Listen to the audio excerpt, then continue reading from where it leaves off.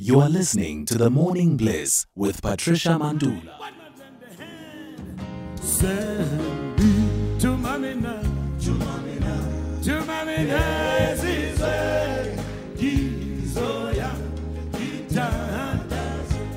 Service Delivery Watch on The Morning Bliss.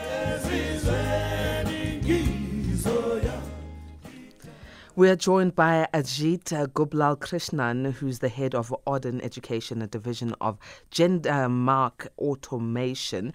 What they are doing is that they are taking the latest technology into our communities, especially the communities in the rural area and our townships where development is not really there. So giving access to our young people and our young minds to stop playing with AI, artificial intelligence, into, edutech, educational technology and the likes. Thank you very much, Ajit, for joining us. Good morning. Yeah, good morning. Ajit, tell us about the project that you have started in taking technology to our communities. How are you planning on, making sure that all communities of South Africa and Africa are touched? Yeah, so basically we approach private companies that are interested in developing their communities and get them to sponsor our technology and our people into those communities. And we deploy technologies into schools that have no tech and essentially deploy what we call the Odin ecosystem, which is allowing young learners out there to get access to the latest platforms, the latest tools, including AI tools that we can provide. And more importantly, we do it in a safe way. So every access that the learner gets is opened by us. It's monitored by us, and it's controlled centrally from the cloud. So, it's very important when providing technology to learners to make sure that it's positively used. And we've developed an ecosystem and an infrastructure that can ensure that. Why is it so important for technology to become accessible for all in this day and age? And why are the schools that are, especially in the rural outskirts, not catered for? Yeah, so I think there's two things. So why is it important? I think the world is changing at a rate that we've never seen before. I think technology is at the center or is driving that change. So for learners to not have access to that technology, to not be seeing what's going on in the world, will mean that, despite, 17 years of learning at school and, they will be far disadvantaged versus the rest of the world. So exposure to what's happening is incredibly important. And unfortunately, our schools and our schooling system is just not geared up for that. Even when we do deploy technology into schools, traditionally they're just used to teach the old curriculum. And the problem with that is even the curriculum is fairly outdated versus the skills and the competencies needed to be able to thrive in today's world. Forget about the world in a few years' time. So overall, unfortunately, our education system is not positioned to prepare our children for the future. And then secondly, I think what's really amazing with a lot of this technology is that once you're exposed to it, you can learn it very, very quickly. And we see that across our learners, irrespective of the background. Yeah. As soon as they learn and they get exposed to it, our learners become very proficient very quickly in using these tools, in playing with AI, that in a way, just by giving access to these technologies can almost, leapfrog our learners to be able to compete on a global stage. So what are these technologies, Ajit? Yeah, you are saying it's not just like the old curriculum where you've got just a computer and software that is probably outdated. What is it that you are using and taking into the communities? Yeah, so we put devices into hands of every learner, and then we control the platforms that they get access to on the internet. Yeah. So not only do we just give them all the digital resources they need to study maths and their traditional subjects, maths, science, etc. On top of that, we give them access to platforms like ChatGPT, like all these new AI tools that are coming up. And the reason we do that in a controlled manner is because we want them to get exposed to these tools. We want them to, play with things like generative fill, so that they understand what's out there, what are the tools that are being used, and they get proficient on them just by giving them access.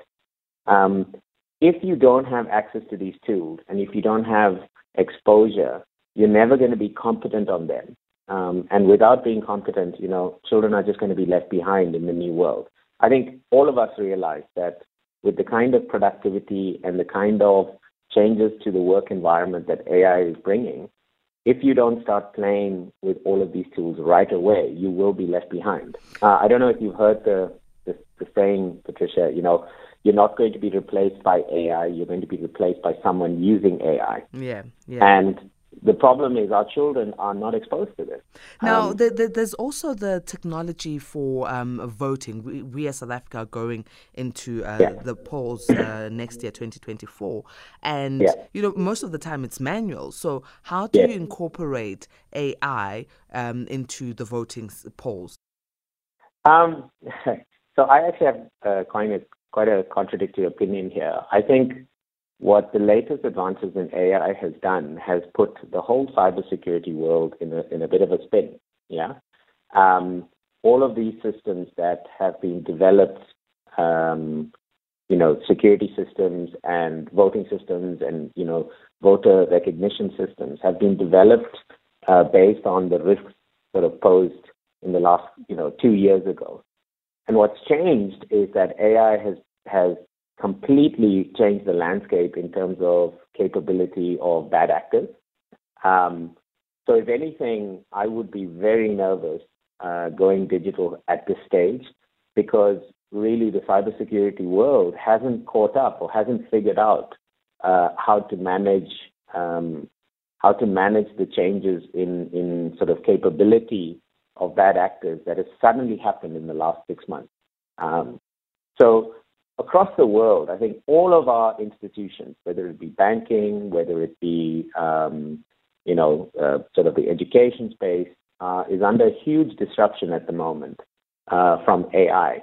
And therefore, from a digital voting angle, I would be very, very hesitant because I think these systems, as of today, are not designed to cope with the kind of security breaches that bad actors out there have been given just because of the advances in technology in the last 6 months.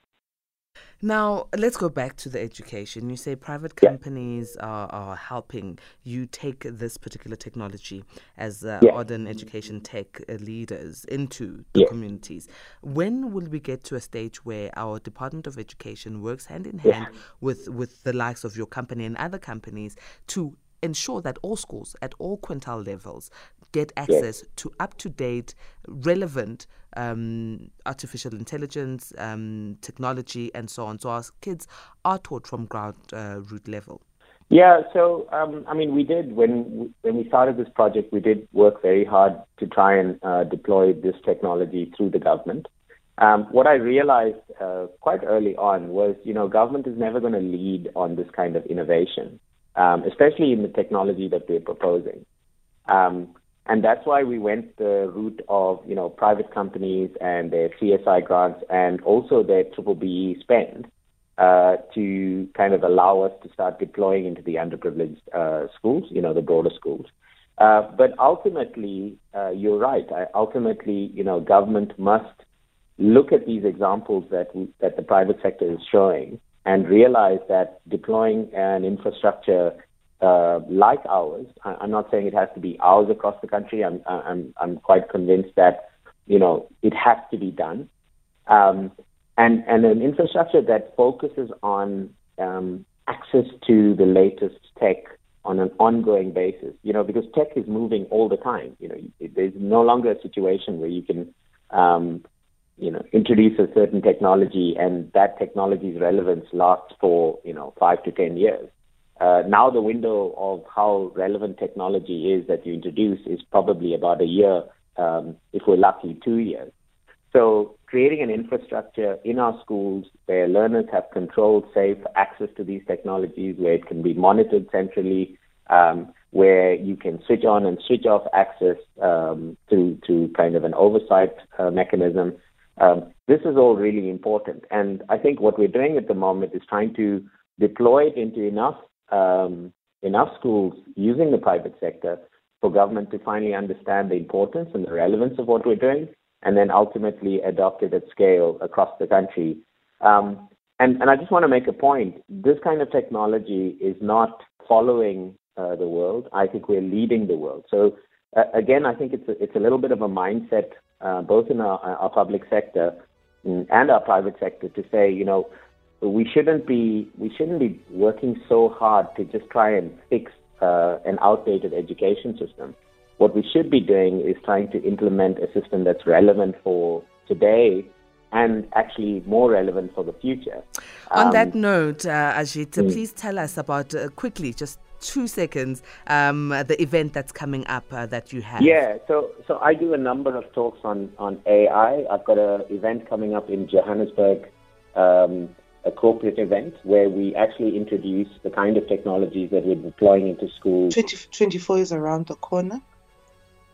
People need to use their voting power to do justice for this country. People need to vote for a political party that will prioritize South Africans, because there's an 18 member that said these people want to take over this country. It's true, even in these paza shops in the townships, you'd find the youth roaming around, and till late at night. You'd ask yourself, what are they doing there? But we've also realized that there are drugs involved in those paza shops. Zandile, you're opening up another can of worms. We'll talk about that one. We'll give you an opportunity again. We'll give you an opportunity again to come on air. Thank you very much. It's 5 o'clock, A-teamers. We need to head on out. It's time for the news. May goodness and grace lead you to the great heights of success.